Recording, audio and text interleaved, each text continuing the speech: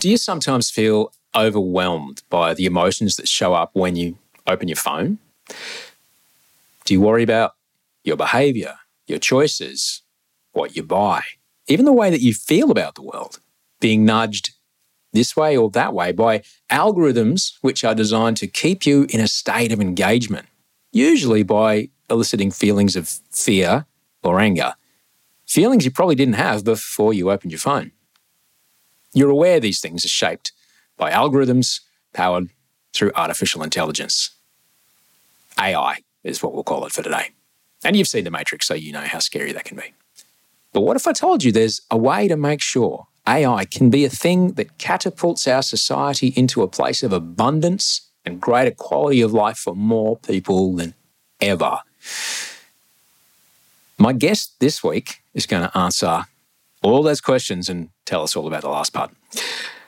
Roland Goerke is Professor of Effective Computing at the Faculty of Science and Technology, University of Canberra, where he leads the Human-Centered Technology Research Program. He's an expert in AI, and he's fantastic to speak with. We're going to get right to him. But before we do need to play some ads. Now, this show is free to listen to, but not free to make. So to make sure that we can keep playing it and making it, we need to play some ads. There is an ad-free version of this show, which I'll tell you about a little later on. However, these ads are hand-selected so the clients don't offend you or anyone who might listen to this show. Oh, honestly, I tick so many boxes and then untick them all going, no, I don't want gambling ads or horse racing ads or gun ads or petrol ads or diesel ads. No. Cigarette ads. No. Vape ads. No. So hopefully you'll enjoy these commercials. Some of them read by me, maybe.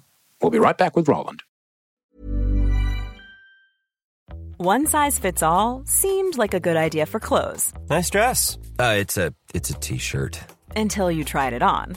Same goes for your healthcare. That's why United Healthcare offers a variety of flexible, budget-friendly coverage for medical, vision, dental, and more. So whether you're between jobs, coming off a parent's plan, or even missed open enrollment, you can find the plan that fits you best. Find out more about United Healthcare coverage at uh1.com. That's uh1.com. Hey, it's Ryan Reynolds, and I'm here with Keith, co-star of my upcoming film, If, only in theaters May 17th. Do you want to tell people the big news? All right, I'll do it. Sign up now and you'll get unlimited for $15 a month and 6 months of Paramount Plus Essential Plan on us. MintMobile.com/switch. Upfront payment of $45 equivalent to $15 per month. Unlimited over 40 gigabytes per month. Face lower speeds. Videos at 480p. Active Mint customers by 531.24 get 6 months of Paramount Plus Essential Plan. Auto renews after 6 months. Offer ends May 31st, 2024. Separate Paramount Plus registration required. Terms and conditions apply if rated PG. Many of us have those stubborn pounds that seem impossible to lose, no matter how good we eat or how hard we work out. My solution is PlushCare. PlushCare is a leading telehealth provider with doctors who are there for you day and night to partner with you in your weight loss journey. They can prescribe FDA-approved weight loss medications like Wegovy and Zepbound for those who qualify. Plus, they accept most insurance plans. To get started, visit plushcare.com/weightloss. That's plushcare.com/weightloss. I can go into a hardware store and buy a hammer. I don't need a license for that. No one's going to ask me, have you been trained in how to use that or so?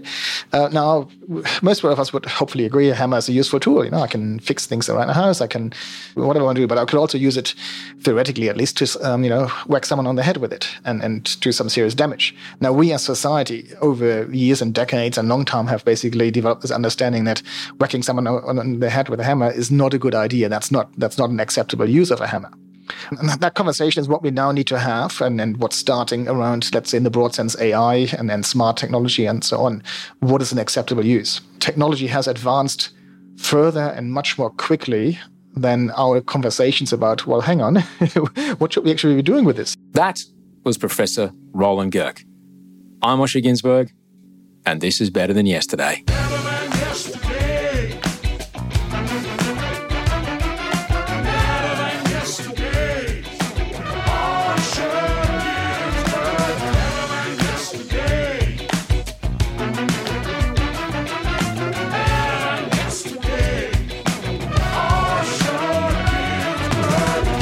Hello and welcome. Welcome to Better Than Yesterday. I'm Osher Günsberg. Thank you so much for being here. This is a tri-weekly podcast that is just here to do what it says on the box to help you make today better than yesterday. And we do that by having conversations with people from all walks of life, from all over the world, some of them experts in their field, and every conversation has got something in it that is going to help your day-to-day feel better than the one you had yesterday. It's a guarantee. There's episodes that go all the way back to 2013, and we're here 3 times a week, Mondays, Wednesdays, and Fridays. Mondays and Wednesdays, I'm here with a guest, and Fridays, I'm here with you. I am Osher Günsberg. I am a TV host, I'm a podcaster, an author, an onstage storyteller, an ordinary guitar player, a tricky behind-the-TV HDMI import port finder. I am a seer of psychologists. I'm a seer of psychiatrists. I'm a taker of meds from my pharmacist. Things that all help my mental health. I'm a dad, I'm a stepdad, and I'm easy to find. Send Osher email at gmail.com. You can also find me on Instagram, where I was dancing this week. Osher Günsberg on Instagram. Look, I don't normally get too chatty on a Monday. I normally save those for Fridays, but I just did quickly want to have a chat about the Australian election. If you're listening to this, I'm recording this the day after the Australian election, and I have a beautiful cup of tea that my wife made me. Hang on. Oh man, that is good. I guess one thing I've learned about managing my mental health over the years, something that I use every day, is that feelings aren't facts. I may be overwhelmed with the feeling of anxiety or fear or betrayal or this person doesn't like me or this person must like me. I may be overwhelmed with those feelings, but those feelings aren't facts. And I've learned to, sometimes I don't do it, but I've learned to try as hard as I can to check myself, to check evidence. Is there evidence that aligns with those feelings, that helps those feelings make sense? And I've learned to look for evidence that can back up those feelings. Because without evidence, and that might be asking somebody else, what do you think? Or reading something, or trying to find a fact. Without evidence, feelings are just feelings. And they're just information. It's just information. It's just sensation. It's a way of dealing with a situation. And you know what? There's always a different way to deal with a situation. There's even a way to choose how to feel about a situation if you can't change the situation. If our brains are working well, we can choose to change how we feel about a situation. So I've worked hard to just try and find evidence when I'm overwhelmed with feelings. And over the past few years, oh boy, I've had some pretty intense feelings because in Australia, we've been told by our leaders, not just through their words, but through their actions and their policies. And to be honest, a lot of the media outlets that support those actions and policies, we've been told by these people that if we care about climate action, we're an outlier. We don't understand economics. We're a bloody lefty greenie who hates cash and loves koalas. Psst, you can't love cash and koalas at the same time. I promise you it's true. If we care about women, the role of women in our society and how women need to be protected in our community, we've been told that's simply not important. We've been told that it doesn't matter. It will never matter. We've been told, like we've seen it, it can get catastrophically bad, incredibly bad, horrifically bad.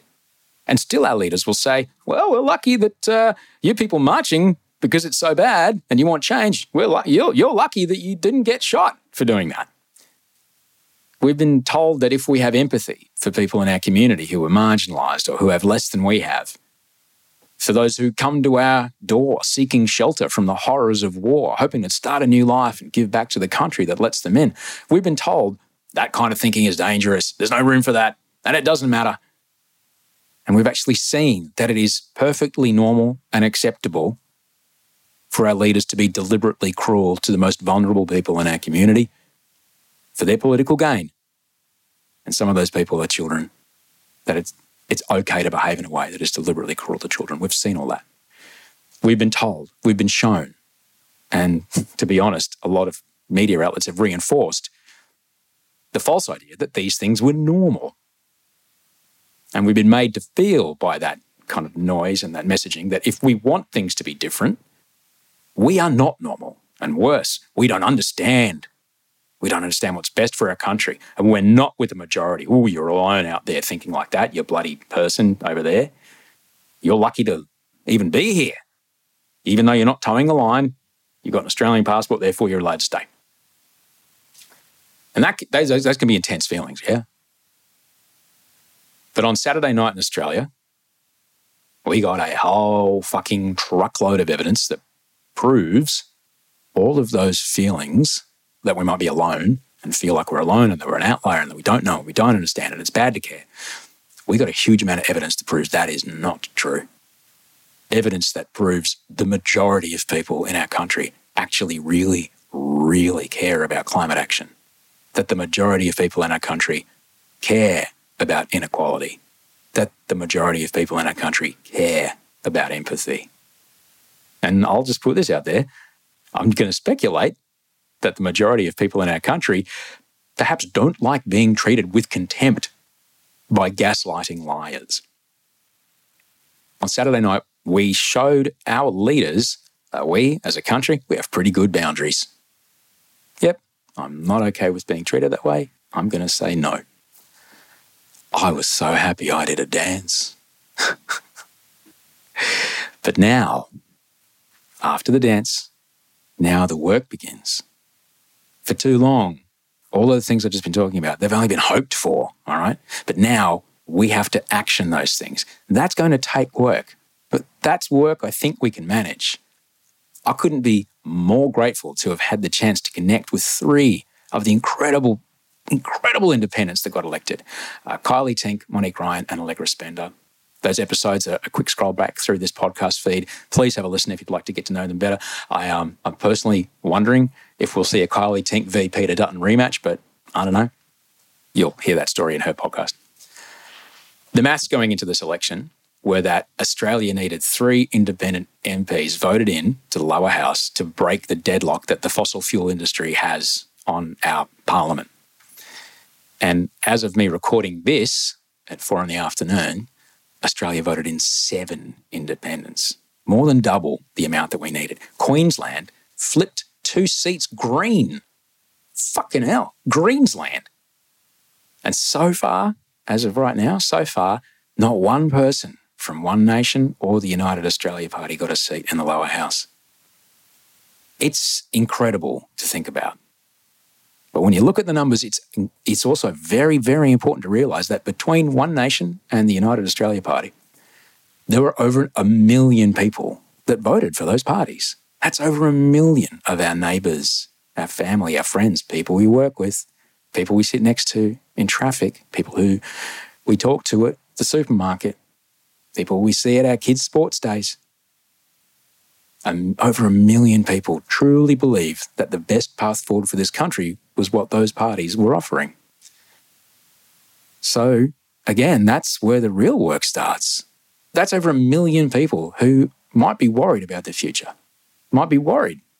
It's up to those who voted for change to put the work in and show as many of those people who are willing to notice. I understand that many aren't willing to notice, but as many of them that are willing to notice, it's important that we work to show those people who are afraid or worried about what's happened and worried about change. We've got to show those people that the change that has been voted for is going to be worth it, and yes, for even them. All right, that's enough from me. Let me tell you about my guest today, all right? Roland Girk is a professor of effective computing at the Faculty of Science and Technology at the University of Canberra. And that's where he leads the Human-Centered Technology Research Program. His research is fascinating. His research interests are in effective computing, machine learning, computer vision, human-computer interaction, and multimodal signal processing. He has been involved as an author or a co-author in more than 150 peer-reviewed publications. That's a lot of sciencing, all right? Roland and I first crossed paths when I had the extraordinary privilege to work on a documentary about mental health and suicide with SBS. His research work that I spoke to him about was developing AI that could recognise body language on CCTV as a way to keep at-risk people safe on train platforms. And that fascinated me. I just had to talk to him more. Now, as you'll hear, he's absolutely brilliant, worthy of someone who's called Professor. It's a great chat with someone who knows more about the ethics and the philosophy surrounding artificial intelligence than anyone I have ever spoken to. We talk about the incredible possibility that AI could have in improving outcomes for people all around the world. And of course, look, anyone who's tried to take an iPad off of a kid knows very well that these devices that we all have are you're listening to me right now with one. These devices are powerful tools of manipulation. And so we get into that as well, which means that Roland and I, we do talk about self-harm, we talk about suicide, we talk about eating disorders, sexual abuse, and the grooming of vulnerable people, including the grooming of children. We can't talk about AI without talking about all that it does, hopefully, so that we can also have a good conversation, an informed conversation about what we'd like it not to do. So, enjoy this chat with Professor Roland Goerke. How are you today, Roland? You good? Yeah, I'm well, thank you. How are you? Yeah, I'm okay, man. I'm okay. It's I don't know, February 2022, and the time continues to move forward. At least our perception of it does. It certainly does. Yeah. Older and wiser. You look somewhere very academic. Where are you right now? I'm right now at the University of Canberra. The ANU, is that where you are? No, there's more than one university in Canberra, actually. No. I know. You lie. You tell me lies. Yeah, there's actually 4 universities here, so everyone knows the ANU, but the local ACT one is the University of Canberra. All right. And what's your job there? What do you do there? Yeah, so I'm part of the Faculty of Science and Technology here, and I'm a professor of affective computing. And as such, I teach into our programs around sort of data science, artificial intelligence, engineering, computer science in general. And then we do research on, a whole host of interesting things, and maybe we'll get time to talk about them today. Well, look, this is a podcast, but people may have heard by some of the vowels that you're saying that you've been here a while, but you might not have started here. I'm an immigrant. I came here when I was a baby. How far away from where you began life are you right now? Oh, pretty much, the other side of the world, so yes, not very hard to tell from my accent. I was born and bred in Germany, northeastern Germany, which probably doesn't mean much to people, let's say, but if you roughly know where Berlin is and you go straight north until you hit the water, the Baltic Sea, that's kind of where I'm from, which, used to be the old East Germany in that sense. And then I came here in 1998, so, it's been a while here, but yeah. Hang on a second, so you were brought up in East Germany. You were brought up under communism.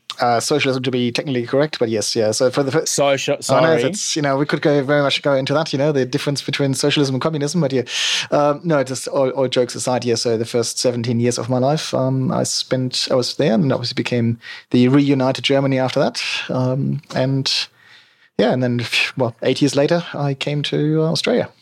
Well, hang on a sec. Well, we'll plenty in there. I'll get to my question about whether or not you watched David Hasselhoff on The Night, but we'll get to that.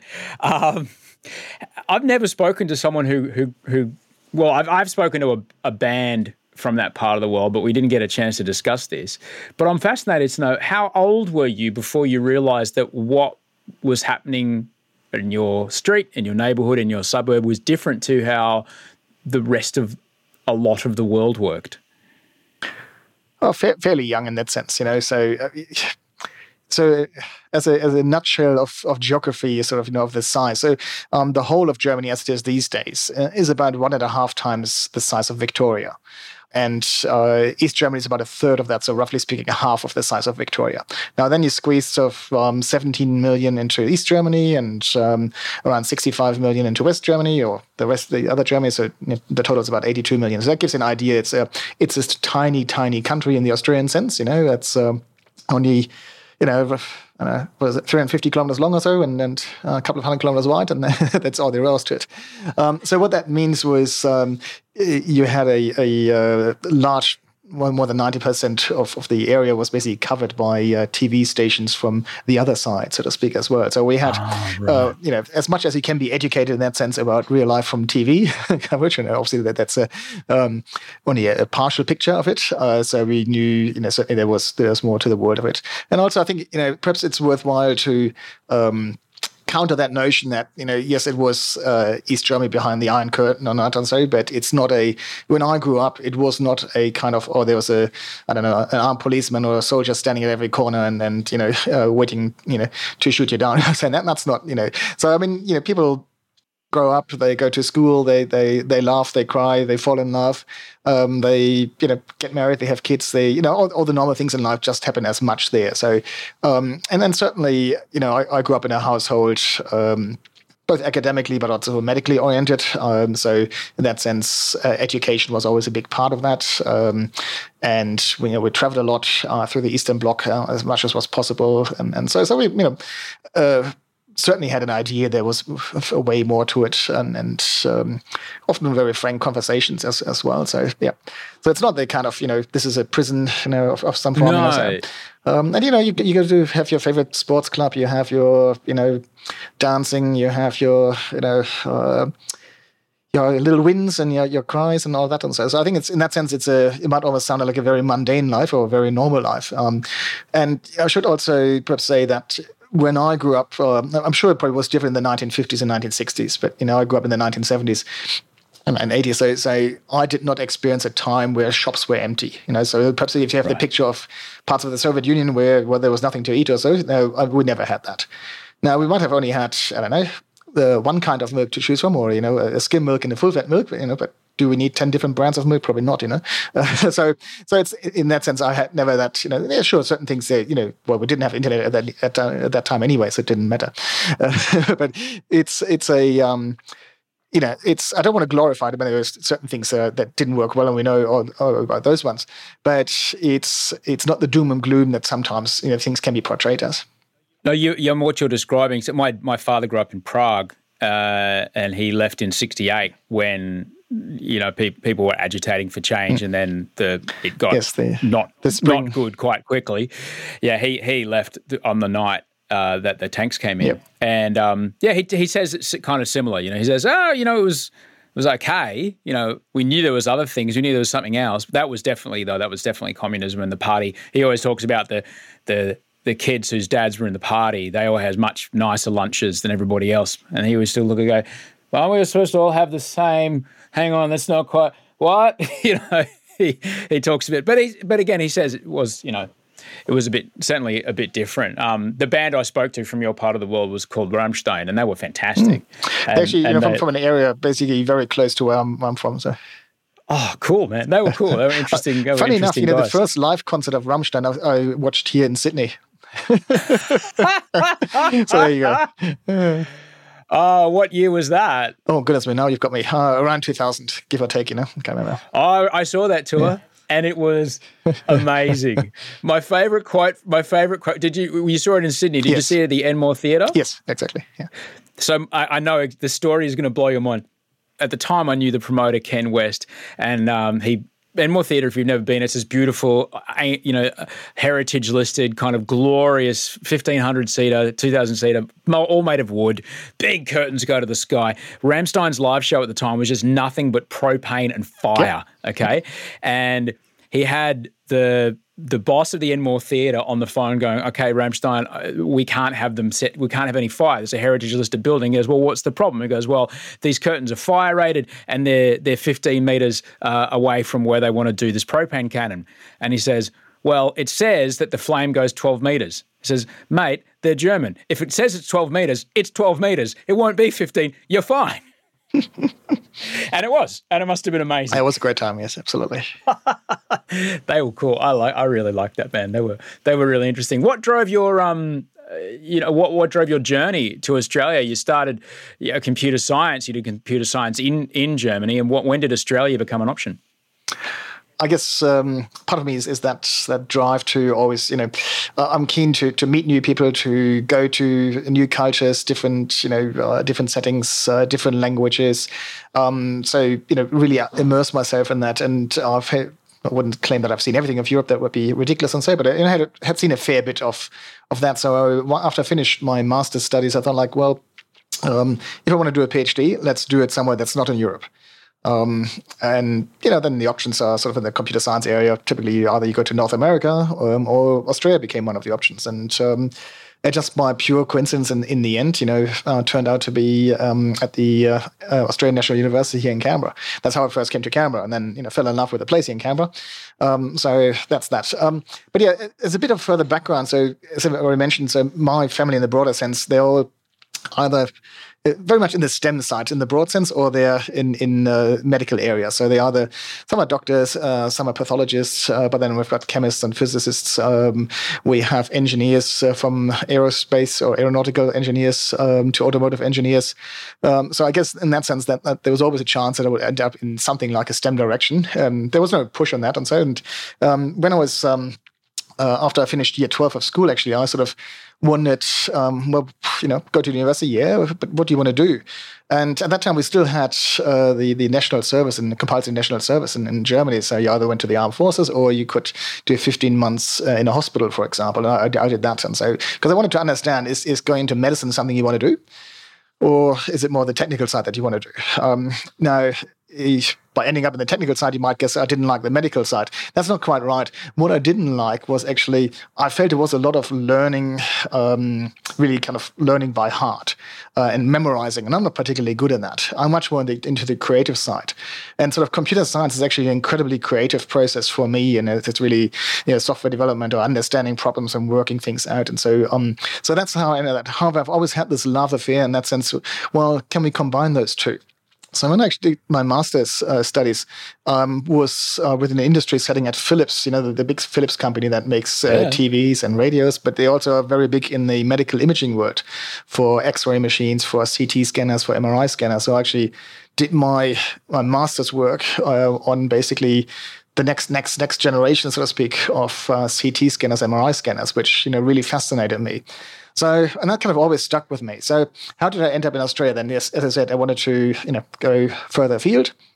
Was looking for potential universities to go to, funding, you can't live on nothing. You got to have some kind of scholarship or have a job or something, and it sort of worked out that this sort of area combining the audio processing, so what we hear as sounds and in particular speech, combine that with the lip reading. So my PhD actually then became, can we teach computers how to lip read to improve the quality of the speech recognition? Now, these days, we've got Siri and similar things that work extremely well. Now, Casio back 25 years ago, that wasn't. We had some, those of our listeners here who've been around for a while might remember IBM Via Voice or the Dragon Natural Speaking and all those things. Then they worked. I wasted money on that software. And look, if you were in a quiet place and it wasn't too bad, but it wasn't perfect. It certainly wasn't nowhere near what we have these days. So there was an interesting point then. Also, let's say we want to use that in a car. So at that time, the cars were typically not particularly quiet either, or an environment that are noisy. What do we do as humans? We actually turn to read the lips, even if we think we can't explicitly lip read. And I wouldn't claim that I'm a lip reader. We all have some ability to do that because we learn what sounds are related to what lip movements and how can we combine that information. So that's that became my PhD topic then at the ANU. Yeah, so then when I finished that, I actually went back to Germany for a couple of years and worked at what's the Fraunhofer Institute there, which is kind of a bit like CSIRO here in Australia. So somewhere between universities and in industry settings, and so very practical applied research, and then job opportunity came up here in Australia at the National ICT Australia. So it's a research lab that was founded at the time in 2003, 2004, and I joined that, and well, the rest is history. Then going on from there to some startup companies, and from eventually ending up here at the University of Canberra. So clearly, you're qualified. And it sounds like you've always been driven by fascination, driven by curiosity, and driven by how can you use this technology that can think and process things faster than humans can to improve the lives of humans, whether it be by detecting bone density in someone or helping someone understand something they otherwise couldn't understand, which is different to how can I hack someone's behavior to keep them playing this particular iOS app for as long as possibly possible. But we are now, as you know, at the time when you started in '98, when you started in Germany, and then when you came out to Australia, the level of handheld computing power would have not, like, I wouldn't have been, I wasn't getting exposed to AI manipulating my day using my Nokia. Right? Snake didn't bait me with going, hey, you haven't played me in 42 minutes. Hey, do you want to beat your high score?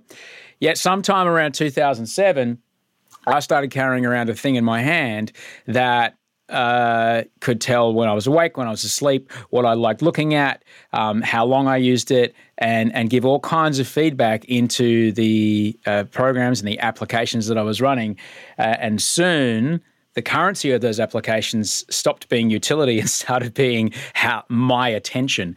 And, this is almost like I want to say sinister use of the kind of work that, the kind of avenues that you've been, quite, heavily researching. But it's something that everybody listening to this is listening usually on a smartphone. They're exposed to this every day. We've had these phones in our hands now for 15 years. The time to have the conversation about how much do we want to let AI algorithms dictate when we do or don't pick up our phones. Was that conversation the one we should have had when we were still on landlines, Roland? It probably would have been useful if we could have had it, But then, can you? That requires a bit of a crystal ball gazing exercise then to know what's going to come, So, look, I think it's this fascinating time that we are in where perhaps development of technology outpaces our sort of ethical thinking around it. And that's not the first time in human history that has happened, and say, but it's, I think we're only starting these conversations. What is actually acceptable use of AI? I mean, AI, just like any other technology, almost any technology, is neither good or bad per se. It's what we as humans do with it, So, when you took the example of, your phone or Facebook or any of those ones, intruding to some extent and basically reminding you to, clickbait you or to watch more or, hey, get a free level if you watch this ad or so. So, I mean, these are all, obviously driven from a money-making point of view. But at the same time, there's plenty of good uses out there as well of technology. So it's ultimately what we decide to do. And maybe I often use this example that, I can go into a hardware store and buy a hammer. I don't need a license for that. No one's going to ask me, have you been trained in how to use that or so? Now, most of us would hopefully agree a hammer is a useful tool. I can fix things around the house. I can put a nail up and if I have a painting or photo that I want to put up or whatever I want to do. But I could also use it, theoretically at least, to whack someone on the head with it and do some serious damage. Now, we as society, over years and decades and long time, have basically developed this understanding that whacking someone on the head with a hammer is not a good idea. That's not an acceptable use of a hammer. Whereas, fixing your house is certainly an acceptable use. So that conversation is what we now need to have, and what's starting around, let's say, in the broad sense, AI and smart technology and so on. What is an acceptable use? So if it is to save someone life, to detect, a heart attack sooner, or to help in aged care or older residents or so, lots of interesting uses for that. And I think most of us would agree, that's definitely good. However, if it's sort of the more sinister and it's either intruding into our privacy or it's spying us 24/7 or, certain devices that you can have at home for Alexa and the likes and so that basically constantly listen 24/7 or what's going on, you might go like, well, do I really want to have that in my house? Is that acceptable? And if it is it only sitting there? Is it sort of independent, or is it streaming, to the Googles and Apples and those guys 24/7? What's going on? And that's what I mean by technology has advanced further and much more quickly than our conversations about, well, hang on, what should we actually be doing with this? It's. And we did it with, and you're absolutely right, we did it with automobiles, all right? If you think when cars, performance cars, like when essentially the processing speed, the ability to put power into an engine started to really accelerate after World War II, suddenly you've got a car that can do, 150, 200 kilometers an hour and no seatbelts. And the speed limit in America at least, so they could do 70 miles an hour, which is about 120, 130 k's an hour. That's the speed limit. no seatbelts, and no one had a problem. And there's like, oh, death toll. But look, we can get from here to there. It's amazing how quickly I can drive. It's the best. There was no conversations about, do we want to build this, highway right in this nature reserve? It's like, no, but we need to get from this city to that city. They just did it. And now, here we are. Then it took them a while. It took them about 20 years or so to have the seatbelt conversation. And it's an interesting parallel because the whole society was, some people were like, oh, you're not going to tell me what to do. You're not going to tell me where my seatbelt, And eventually it just became like, well, you're not going to die if you do. So now we have seatbelts in cars. So we've already had this conversation around, that's one example. But we've done it around so many things. Where does the conversation start, Roland? It sounds like we're up against, how can we even talk about, Facebook or Alphabet, which owns Google, or Meta, who owns Facebook and Instagram and WhatsApp and stuff. How do you even have these conversations with these just monolithic players who are in charge of so much of the things that we see and hear every day? Look, to be honest, I'm not sure at the moment. Well, no, there are people in the FANGs, as they're known, to listen to that. But then I guess they've got shareholders who are not necessarily interested in that. So I think at the moment it's more up to us, both as consumers, but also certainly as in the academic world and so on, to talk about that and to make it a topic so that if there's enough of a groundswell, then people will listen in those companies will listen to that and because if we stop at some point using their products or turning them off as far as we can turn them off and decide for alternatives, then the business model doesn't work anymore. So usually we've seen that with the cigarette industry or so. At first they sponsored movies and extras to, hey, it's all good, nothing bad happens here, nothing to see, it's all good, and sponsored research that's supposed to show that it's all safe to smoke. It's nothing to see here. There's no link shown whatsoever. So we have to be aware of that. It's a business. Those guys are running businesses, so their job is to make money primarily. And unless they are particularly altruistic or have ulterior motives or so, then that's their their job. So it's up to us in that sense to create enough of a groundswell, enough of noise to say, oh, hang on, that's actually not acceptable. I don't want to use that. I don't want to be part of that. So it's. Now then, we can also talk about peer pressure. So particularly with, let's say, with our teenagers or younger. Is that and that's definitely interesting conversations. That we have to have there, and I think many parents. I've got a 16-year-old son, and so these conversations are there. So it's not an easy one. I wouldn't ever pretend this is easy, but at the same time, we have to have it as well. So obviously that can go into all sorts of other things around social media use. Then, but overall, in terms of the ethical use of AI, is perhaps the broader topic really, and or advanced technologies of where do we draw the line? And that might be actually different for different people. Again, is there, you mentioned the speed of the car. Now, some people might say, I can safely drive at 150. That's all very safe and so on. And if you go to Germany, there's plenty of people would say like, oh yeah, 160 is fine. So no drama. And the Autobahn, what's the problem?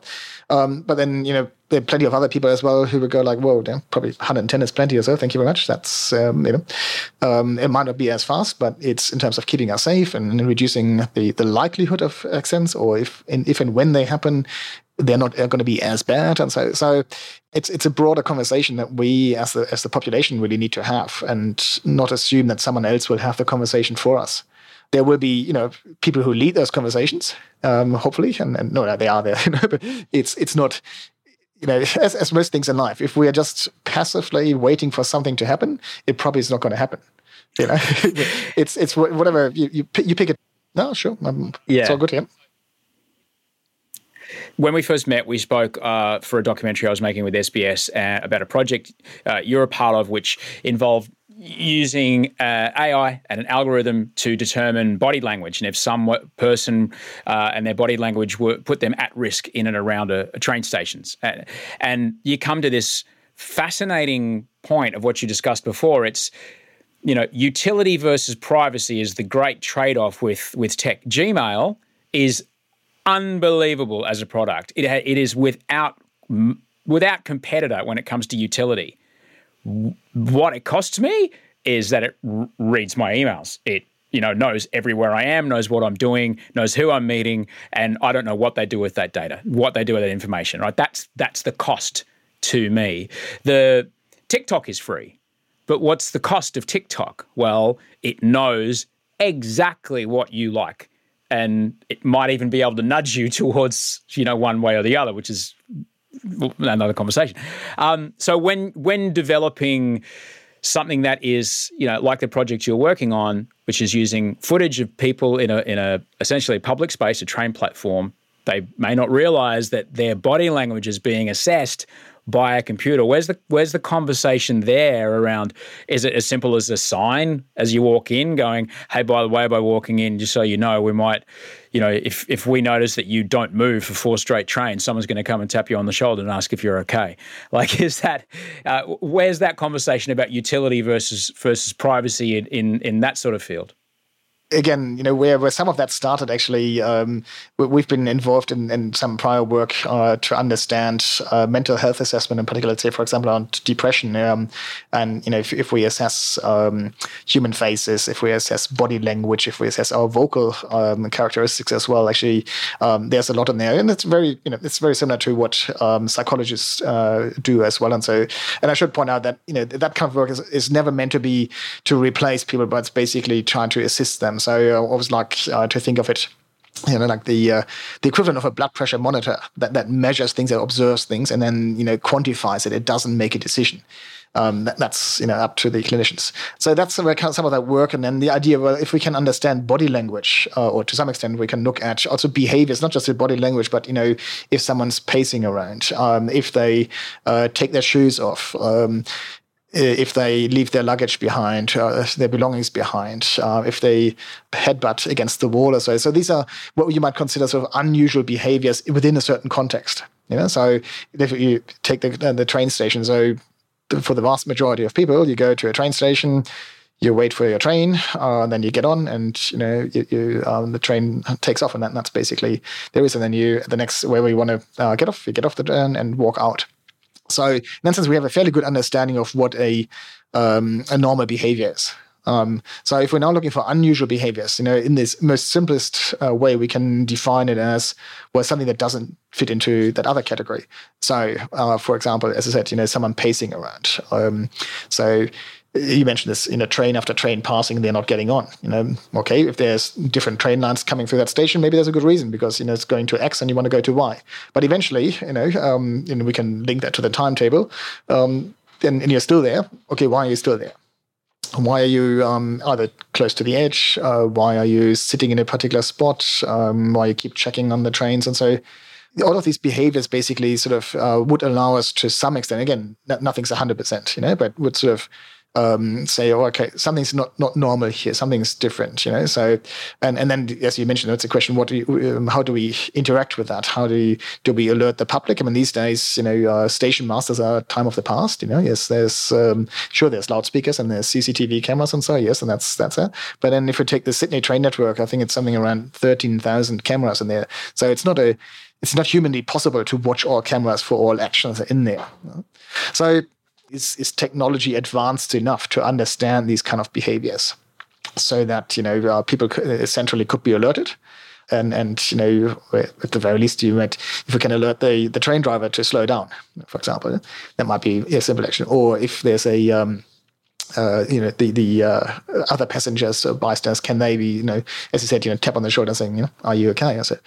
So ultimately, we sort of weigh up what is sort of the cost-benefit ratio, if I put it this way, so the benefit of, if we're saving lives, and I hope that most of our listeners here would agree that, that's generally a worthy exercise, versus the cost. Now, sure, yes, so there's a cost in terms of the technology, but there's also a cost in terms of disruption to the network, for example, if an incident happens. And that's the cost to the operator. So let's say Sydney Trains can't run the trains for a few hours because the police need to come and investigate and so. But then there's also the human cost of a train driver. So that from a post-traumatic stress disorder, for example, maybe you're not coming back at all. What about the bystanders? who might have witnessed that as well. What about even just simple things? If, let's say, because the trains weren't running, we had to jump onto the buses, we arrived at work late for an hour. Now, might not sound much to us or so, but if you have, 1 million people arriving late for an hour, there's a cost to that as well. So there's all these factors in there. So we're, then in that particular context or so, the Sydney trains or so, and New South Wales Transport would have to weigh up, okay, so is the potential intrusion into the privacy of people, watching behaviors within the context of the train station, is that okay? Is that worthy in terms of if we're saving lives? That's it. Now, interesting. Then we come into questions: what happens to the data? Is that centrally stored? No, it's way too much. Can it be done in a way that basically things are filtered, things are decisions are made there already? So these days we can have camera systems that have computing powers as well. So a concept known as edge computing. So it's like a mini computer that's attached to the camera, so to speak, and that already whatever the task is, for example, scanning for particular behaviors, and only when something is spotted that's unusual, then it's being transmitted. So we don't have this sort of police state. Everyone's watched the whole time, and so is that in a way? Now, is that technically possible? On a grand scale, probably not yet. That we're not there yet, and so. But then there's the cost of installing that, and the cost of maintaining that, and it comes very, very quickly to a very interesting question ultimately. And this is, I guess, the COVID pandemic has shown it. What is, as horrible as it sounds, what is a human life worth? Are we happy to pay any price for it, so to speak? Are we saying, well, I certainly wouldn't want to put a price on it, and that's not from an ethical point of view. It's whether it's in a hospital with ICU, and then very advanced technology to keep someone alive, and then in a potentially similar way, we talked about cars before, or in terms of, let's say, preventing suicide at a train station or so. What are we accepting basically? And then I think from my heart, I always say, well, the only acceptance is really zero. You've seen these ads on TV about, what's an acceptable number of people dying on the roads, and it should be zero. We shouldn't want anyone dying there, or accept that. No, that's the number. We're okay. So that's a really broader question then, and so. But I think the conversation, not specific to that, but is ultimately if I'm an operator or if I'm running a business, it's a cost to me, versus the humanity side of, if we value human life as high as possible, or it's the highest, then that should take precedence. And probably, as a realist, as a pragmatist, you come somewhere in between that. There's two extremes. Yeah. And we're certainly, as you mentioned, we're seeing that with the COVID pandemic around. I do not want to be the people making the choices. But there's choices being made about borders opening, about mask mandates, about check-ins, about I would never want to be the person that makes those policy decisions, because there would have had to go, well, how many aged care residents is too many? Where we have the triage systems where we have to decide that, this 80-year-old or whatever it is, we're not going to put on a ventilator because we only have one, and there's a 20-year-old, and that the 20-year-old has a better chance of surviving. Horrible decisions. I don't want to make those choices. I know if you can get some sort of ethical AI machine that we can plug these problems into that spits out, that's the key. Because I think that's the part for me. Sometimes the conversation around climate change is often framed as cataclysm, doom, it's all over, give up, because that's the most emotionally triggering, easy to communicate version, right? So there is also the conversation of never before in human history has an economic externality been so easily predictable, and we can even tell you what it's going to be like in 3 years, 5, 10, 20, 50 years. You want to make billions of dollars? Solve that problem there now, and you're away. there's another way to frame it. There's another frame of like, well, what can we do instead? What's possibility around this? What's life look like if energy is free? What's life look like if we have nothing but sustainable closed loop manufacturing processes? There's so much upside, because a lot of the AI conversation is, I'm not going to name a country, but it's, they're always watching you. There's an app that rates you whether you've been a good citizen or a bad citizen. It makes your home loan hard. Like that's the thing that people are afraid of. Is that the thing that should realistically we be afraid of, that kind of thing? I wouldn't say we need to be afraid of it. We need to be aware of it. Or we need to be aware that that's a potential misuse of technology. But maybe I'm the eternal optimist. That I think there's just as much of an important conversation and perhaps an even more interesting conversation about the positive. What can we do with it? What can we achieve with that? So as you mentioned before, our little buddies here, our little smartphones, and so they have more compute power than what took us to the moon. So maybe we should do something more smart with these ones. So they're probably still not going to fly apart from me chucking it across the room. But in terms of the compute power that's available to us these days, so I remember when I probably touched the first time I came in contact with a computer, so to speak, with a keyboard and a screen. It was all green letters at the time. That was all there is. There was no graphics or anything. Would have been sort of the 1980s. Yet in was that 40 years time, 30, 40 years time, we've come a long way. That yes, I suppose in the science fiction literature and movies at the time, we thought about self-driving cars, and guess what? In these days, yet not yet perfect, not yet in every situation, but that's not far away. We can probably see that in. If I take my crystal ball out, probably in the next 10 years or so, we have, at least within, let's say, city constraints, maybe not on a dirt road in the middle of nowhere and so, but, those things can be solved, because we've come so far in that. So there's a lot of potential that we really have. And you might know, the things that I've mentioned about in our conversations beforehand around sort of medical technology, health technology that's enhanced by AI, that's enhanced by machine learning, that can help. Now, yes, we look at it, let's say whether it's in Australia here or in Germany or so, where I'm from, as a first world problem. Okay, so yes, we've got good doctors, we've got great hospitals, we've got, do we really need it? What about the privacy of this? What is that? No, sometimes we come and say, okay, well, actually, for example, in mental health, I say we do not actually have enough psychologists in this country and in many other countries. We do not have enough mental health care. So then maybe technology can assist fixing, or not fixing, but at least elevating that problem. So it can help us. What about aged care? When obviously right now it's really a lot about aged care and the lack of staff and then the conditions. Again, it's not about replacing machines, but can we free up? Can we use robots? Can we use intelligent systems there to free up the mundane tasks of cleaning, of driving the meals around, or so that the staff are actually freed up to spend more quality time with the residents and have more interactive projects, have social work, social context. Can we use again, we've come a long way with video calls, and so we have, to some extent, virtual reality systems. And so is there something that you can use to overcome loneliness in old age?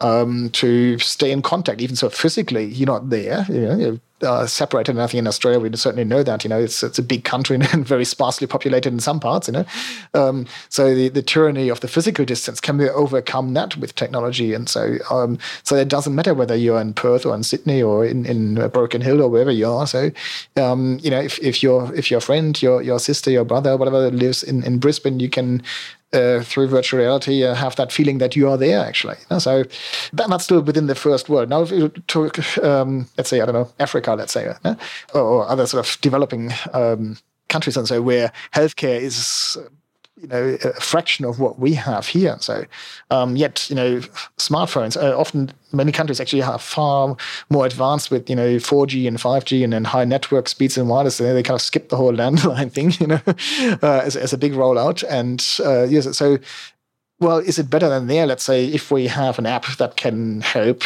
a general practitioner with a decision or with a analysis, is this someone who's showing symptoms of depression, for example? And it's better than having nothing. So there's often the question there is something that maybe it's not perfect, maybe it works 80% correct. Is that better than having nothing? Where sort of, we might say, well, if it's not 100% correct, I'm not going to trust it. I'm not going to, So I think these conversations that we sometimes have in let's say, from where we live or so, can be very much a sort of first world problem. And I think there's a whole range out there of what very simple smartphone-based technology can achieve in rural settings, in developing countries and so on. I was just reading something yesterday that basically an alternative to PCR tests, not just for COVID and so, but actually for other things that you can do at home with very simple stuff, and that's then uses the power of the camera and the processing power of your smartphone to actually within about 15 minutes do an assessment. And that worked so the authors claimed on the normal flu, that worked on COVID, it worked on other things. And so it's really interesting, the checks that you might have, if you've gone to had a skin check for any sort of mold or so,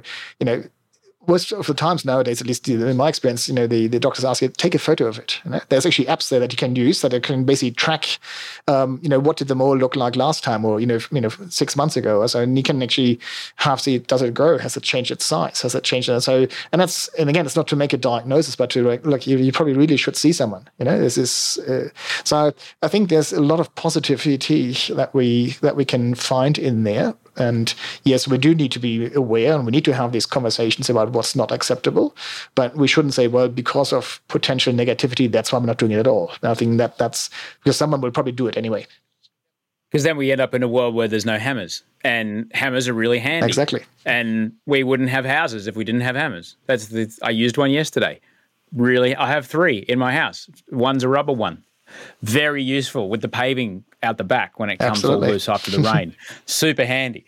But it's what you say is, and it's not a stretch to think, what's my phone got in it? My phone, for goodness sake, it uses the accelerometer to tell me, because I've since we spoke, Roland, I've had a total hip replacement on the right-hand side, and the accelerometer in my phone for the first 4 or 6 months after I had the hip replacement, kept saying you're at an elevated fall risk, because it's noticing my gait has changed because I'm favoring one side over the other. And this is a signal going, you probably want to go get this checked out. And that's just a simple thing, using the accelerometer on my phone, knowing when I'm walking and what my gait is doing and how my feet are hitting the ground.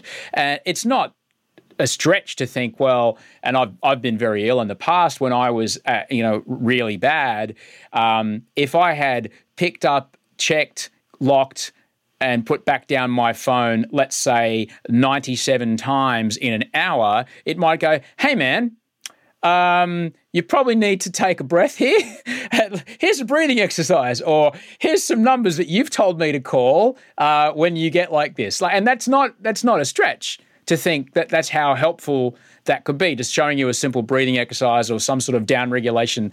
Obviously, I was very sick, and the phone could not deliver antipsychotics to me, which I needed. But it's not a stretch to think of how that could be handy. You know what I mean? Exactly. And that's the important part, particularly around healthcare. You mentioned developing world, and you think of places in the Indonesian archipelago where the doctors are 2 ferry rides away, yet you've got this Android fully up-to-date Android phone in your hand that's at 5G speeds. That could be really, really handy. Yeah, and something that, so I've been lucky enough to, for the last about 15 years now, have been working with the Black Dog Institute in Sydney, and so really been very eye-opening, and I'm, by training, I'm a computer scientist, and I know that world, and so, but, coming back to that, where we started, that interest, in around health technology, and so it's, even here in Australia, so let's say you have been diagnosed, but you probably only see your clinician every 3 weeks, 4 weeks, 6 weeks. Now, what happens in between? Typically we're asked to self-journal and write about, or have a bit of a diary and what's going on in your life, how you're feeling, and so. And there's certainly value in that, and so, but it's still a very subjective view in that. And so, now what if, let's say we have our smartphone that's I don't know, let's say once a day or so, gives us a little task or something to watch, and while it's doing that, it's analyzing our facial expressions, analyzing how we're sounding, and so not 24/7. We'll talk about 1 minute or so, something that measures spontaneous. So it's a different task every day, different things, because we found if we have that sort of spontaneous information, we probably only need about 10, 20 seconds of that sort of quality data. But if you have that every day now, imagine how useful that is to the doctors, to the clinicians, to the psychologists to really see, well, is therapy working? Whatever therapy it might be. So do we need to change something? What's going on there? So rather than this, okay, I'll see you in 4 weeks and then we'll have a chat or so. And it potentially can also alert if we see a drastic change because, whatever might have happened. And so then is that, where, potentially help can be called or someone coming in to check on you. And so I think there's a lot of potential in there, even for us here. In my view, that's not a creepy one. That's not a spying on you 24/7, listening into every conversation you have, but it's a deliberate one. That's, when I go to physiotherapy and, they guess what? They sent me a little app with a little program and saying, here, do this. And then, I click which exercises I do every day and and so they have a view on, what's been happening. So it's that sort of thing, that I believe, we can really make a difference in people's lives in here. So it's, fascinating. There's a lot been, particularly after what happened in North America at the start of last year around the people climbing the walls at the Capitol building. There was a lot of talk about how, just regular human beings were kind of slowly nudged towards having their behavior nudged towards this kind of extreme extremism, and, this has been documented all over the world. Are we really that easy a creature to figure out that, how much processing power does it take to have me do something that I don't know and this might be a thing, Roland, this might be a thing that's nudging me towards getting 20 minutes of exercise every day. This might be a thing that's nudging me towards making sure I communicate with someone face-to-face a couple times a week. This might be something that nudges me towards making sure my fridge is full of nutritious food. Are we that easy to kind of, I guess, suggest? Are we that open to suggestion and behaviour change that it could be happening we don't know? Very good question. Look, I'm not a behavioral psychologist, so I'm just having a stab at here. But definitely not an expert in any of this. Look, I think it's well documented, as you said, that certain social media algorithms are designed to reinforce what you. So as you said, it checks on what we're doing, and then we'll try to elicit, or give us similar content again. Because, hey, if we like that, you're probably going to like this. If we not click on certain things, it figures out, okay, you probably don't like that. Now, at times, it can deliberately stir the pot and basically throw in something that it pretty much knows that you're not going to like this one, and let's see if that agitates you. Because, ultimately, the goal of the social media companies is to keep you on that for as long as possible. So to show other ads or to have whatever it is, basically monetize it. The goal is there from their point of view to keep you on and engaged, if I put this in that way, for as long as possible. Now, our own intrinsic notion should really be the opposite. Well, I want to use it, but I don't want to use it. I don't want to be glued to it.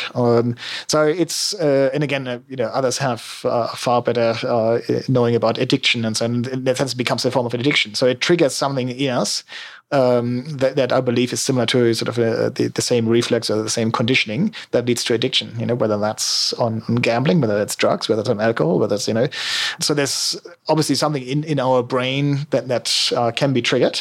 And that can lead to a form of addiction that I need to check this. I need to see what's happening. I could, whether it's the fear of missing out, whether it is loneliness, and this way, social media provides you with a way of connecting to other people who apparently have the same views as you. So you're feeling part of a group, and as human beings, we are certainly social animals in that sense. We're the vast majority of us. So it's basically deliberately triggering some of those very intrinsic reflexes in us, I think, that we have. And, some people are more susceptible to that, just like with any other addiction, than others. Just a quick moment away from Roland to take a break and let you know that if you'd like an ad-free version of the show, it's available now. Patreon.com/Osher is where you can get it. And you know what's fantastic is there's also full video episodes of the show available at Patreon. Thank you so much to everyone that's gone on board there with Patreon. Super, super helpful to help us keep the lights on and pay all the people that make the show with me. I don't make it by myself. I have 20 people that help me make it.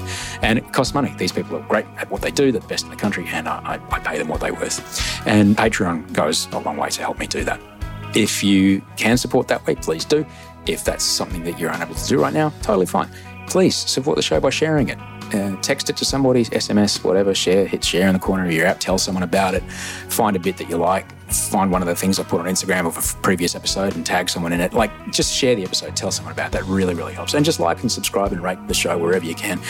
You might be surprised, but that really does go a long way to get more people listening to the show because people come and go all the time. So we're going to get back to Roland in just a moment, but we do need to play some ads. And you might hear them, you might not, depending on where you are and what you're listening to. Here we go. One size fits all seems like a good idea for clothes until you try them on. Same goes for healthcare. That's why United Healthcare offers flexible, budget-friendly coverage for medical, vision, dental, and more. Learn more at uh1.com. Many of us have those stubborn pounds that seem impossible to lose, no matter how good we eat or how hard we work out. My solution is PlushCare. PlushCare is a leading telehealth provider with doctors who are there for you day and night to partner with you in your weight loss journey. They can prescribe FDA-approved weight loss medications like Wegovy and Zepbound for those who qualify. Plus, they accept most insurance plans. To get started, visit plushcare.com/weightloss. That's plushcare.com/weightloss.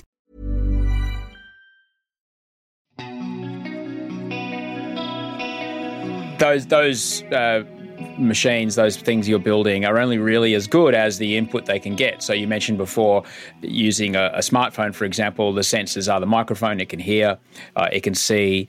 What's the sensor or what's the sensor development that excites you most? What's the thing that's going to unlock just poof? Like, is it something that measures, what I'm exhaling? Is it something that measures the taste of my skin? What's the sensor that will really change the game here? Oh, God. No, I'm actually probably almost going to answer that. I don't think it's going to be a single sensor. I don't think there will be a single thing, So if we think of us as human beings, with our different senses, and while we're not always using all of them simultaneously, certainly in terms of understanding our environment, in terms of understanding other people, sometimes it's smell, sometimes it's looking at things, sometimes it's listening, sometimes it's touching, sometimes it's a combination of those ones. So I think there's really two parts in that then. One, different horses for courses, as they say. So some sensors or some combinations of sensors will be more useful for certain things. The other aspect is combination. So what we in academic terms call the multimodal information. So when we started, I talked about the lip reading part of my PhD to make speech recognition better. So we could just do the audio, and that gave us a certain level. Now, if we add the video to it, and we're doing it right, hey, we can make it accurate by, improve accuracy by over 30%. So it's that sort of thing. So, but what I'm fascinating is actually this simple technology that we already have to a large extent. So, if I have a simple webcam, for example, or a camera on my phone, I can actually use that to work out what my heart rate is. I don't need a heart rate sensor. So it's even so. I look at if I'm looking at your face here, I can't see what your heart rate is and so. But if we were using that the same sort of algorithms behind it to analyze that, I could work out it's actually 68 beats per minute at the moment. So. It's things that we already have. So it's not so much about, hey, the latest craziest gadget and so on. That's fancy and that's interesting and so. But can we embed this now into, let's say, our clothing, for example?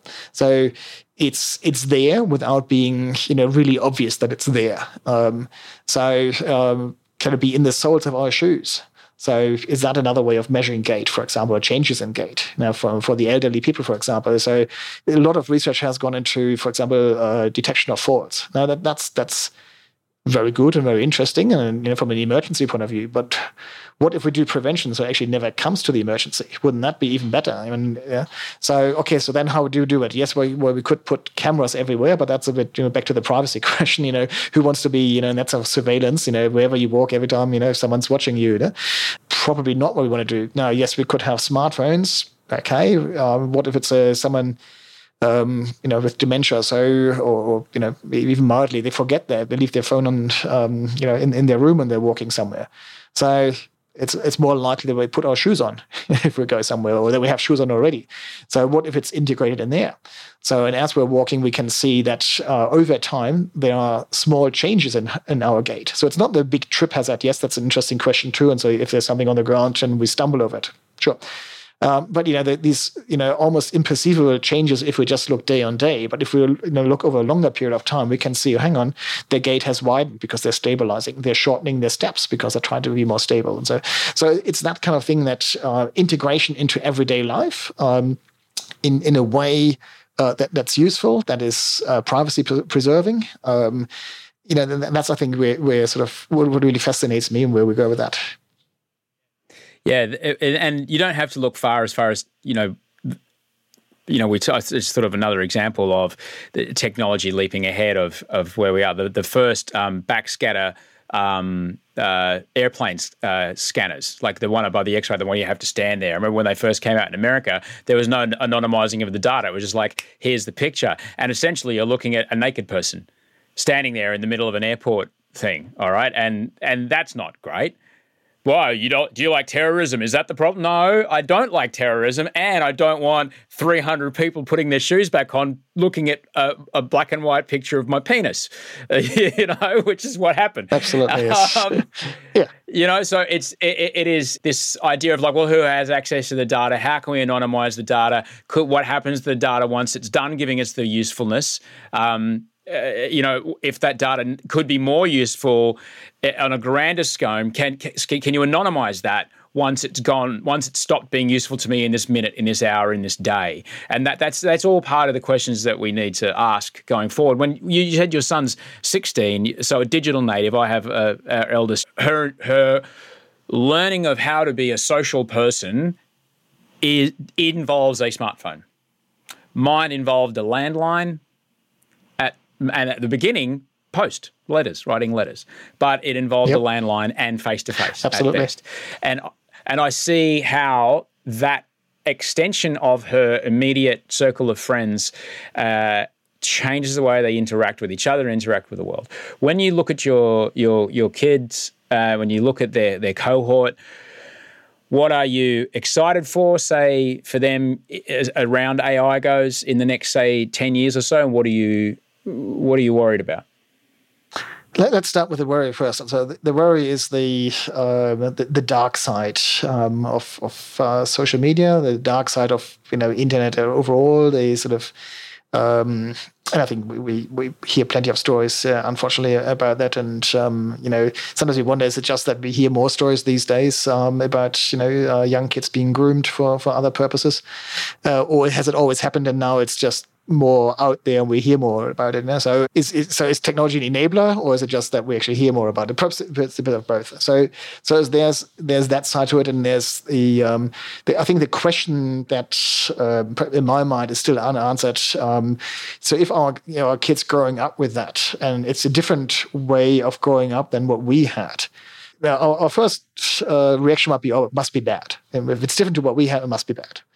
Well, maybe it is, maybe it is not. I try to be as open-minded about it as possible, because it certainly has its potential positives in terms of being a much larger circle that you. So again, the physical distance is no longer a problem. It used to be, okay, the kids in your street or the kids in your neighborhood or maybe in your school or in your sports club or so, but that's about it. You didn't have across town, let alone across the country or so. That's, and maybe, again, I'm old enough to remember, pen pals, we wrote letters to someone there, so those kind of things. And, oh God, there's someone in Norway, or whatever country, So it's just a different form of that these days. So it's, so the circles are, there, and, can be, well, someone suggested, well, maybe it's the knitting circle, the New South Wales knitting circle. So, again, doesn't matter whether you are in Eden or in Broken Hill or, wherever you are, you can connect about whatever your favorite hobby is. And that's so, so there's definitely positives around that. I think we sometimes forget that even so our kids grow up with it, so they know which button to press and how to do it quickly. And so it doesn't necessarily mean that they have the understanding of the consequences.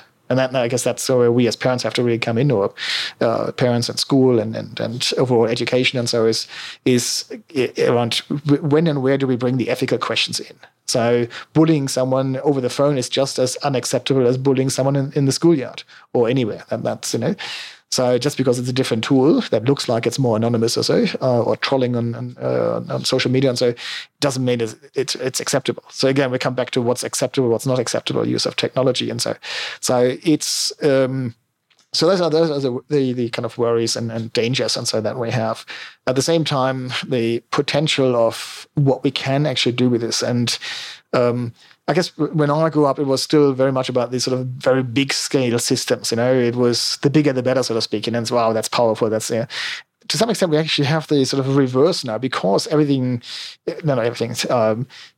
electronics in that sense have become smaller, yet they have become a lot more powerful. And as we said, this little smartphone here can do a lot of things computationally that even with the biggest computers in the 1950s, 1960s couldn't have been done. So it's amazing what we have at hand. So that will open up so many more opportunities, so many more potential things. We're having these conversations at the universities where, we just have our semester starts next week. So we've got new students coming in, just finished, let's say, year 12. And then, before they come, the students or the parents ask, well, is that a future-proof career? Is if they study X, whatever X is that, where they're going to have a job? And so, and well, I guess one is, well, it probably will change when that's the nature of, the world is changing. And then, the days where you had one career or one job or so, that they are probably over. And, if I look at my own career, I've had all sorts of different jobs, over the years. So, but it's an opportunity as well. Yes, it can be, we might say it's scary and so, and yes, certain jobs will disappear. But then at the same time, this technology will require new ideas, will require people to develop it further, will require maintenance, will require, so the entire new jobs that we didn't even think about 5 years ago will probably pop up 10 years from now or 5 years from now. So we've seen that in the history of, when before cars became a thing, there was no car mechanic, or there was no, or when electronics went into big time into cars or so, well, there was no car electronics, specialist either. So, it's again one of those revolutions, if you want to put it this way. Bit of a big word, but one of those quite big changes that will occur. And maybe, I don't know, look, I don't want to pick on any, but I know they say accountants or so, or conveyancing could be probably automated to a large extent, Okay, so those jobs might not be particularly secure, but then, anything that involves people, that involves creativity, that involves the social aspect. And so I think we're still a long way away from even ever to come to that being replaced. So I think we shouldn't, well, that goes for any time of, I guess, in human history, we like to hold on to what the past was because we knew it. It's sometimes the fear of the unknown, but we should be just as optimistic and positive about the future. Yes, it is unknown, but hey, if it's unknown, it means we can actually create it, we can generate it, we can shape it. Yeah, we can decide what the rules are. Exactly. That's an important thing to remember, and I can't think of a better way to wrap this up. Roland, you are just the best. I'm so grateful that I got to have this conversation with you. I'm sure there's many people listening who worry about a lot of this stuff, and the way that you put it, the way that you talk about it, the way that you're like, it could be this, but it could be that. I think that's a message that needs to be out there, because as I said, it can be just sold with doom. The AI can be sold with doom, but it could also be the difference between vastly, more positive health and well-being outcomes for way more people than we have, counsellors or doctors for, which is amazing and super, super cool. Have a great night at the University of Canberra. Thanks for your time, mate. And that was Roland Girk, Professor Roland Girk. He's very active online, very active on Twitter. He's a fascinating guy, and I couldn't thank him enough for taking the time to speak with me. I hope you open your phone, or you hand your phone to a kid, or you do that in a way that's a little more informed now. But I also hope that you can see the scope of how these technologies are coming into our lives already, whether we like it or not, and how that we can all make an informed choice together about how we'd like those things to play a role with us moving forward, and where those boundaries should be. It's been great to to have this chat. I've been looking forward to this chat for a very long time. I'll be back here on Wednesday with a quick version of something from the back catalogue called Better Make It Quick. Thank you so much for listening, and big thanks to everyone that helped me make the show today. Andy Marr, who cut the episode, Bree Steele on research and support, Rachel Barrett, the executive producer of everything, and of course Mike Mills, who made all the music. Toe Hider on Instagram and Twitch. She's on Twitch most Thursday nights. I think he's fantastic. All right, I'm going to... what am I going to do? Something I had to do next. It's on my list, which is in my phone. Because if I don't know what I'm going to do next, I've already made a list this morning because I can get distracted. I'm like, what's next? There it is. So when I look at my phone, I'll know what's next. I think all I have to do now is stop recording this. Yeah, you might hear an ad here too. Okay, until I speak to you next, sleep well and dream of beautiful things.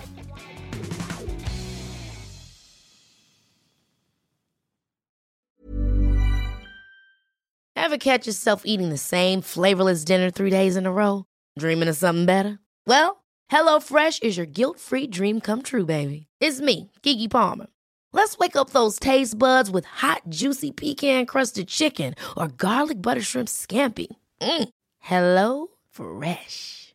Stop dreaming of all the delicious possibilities and dig in at HelloFresh.com. Let's get this dinner party started.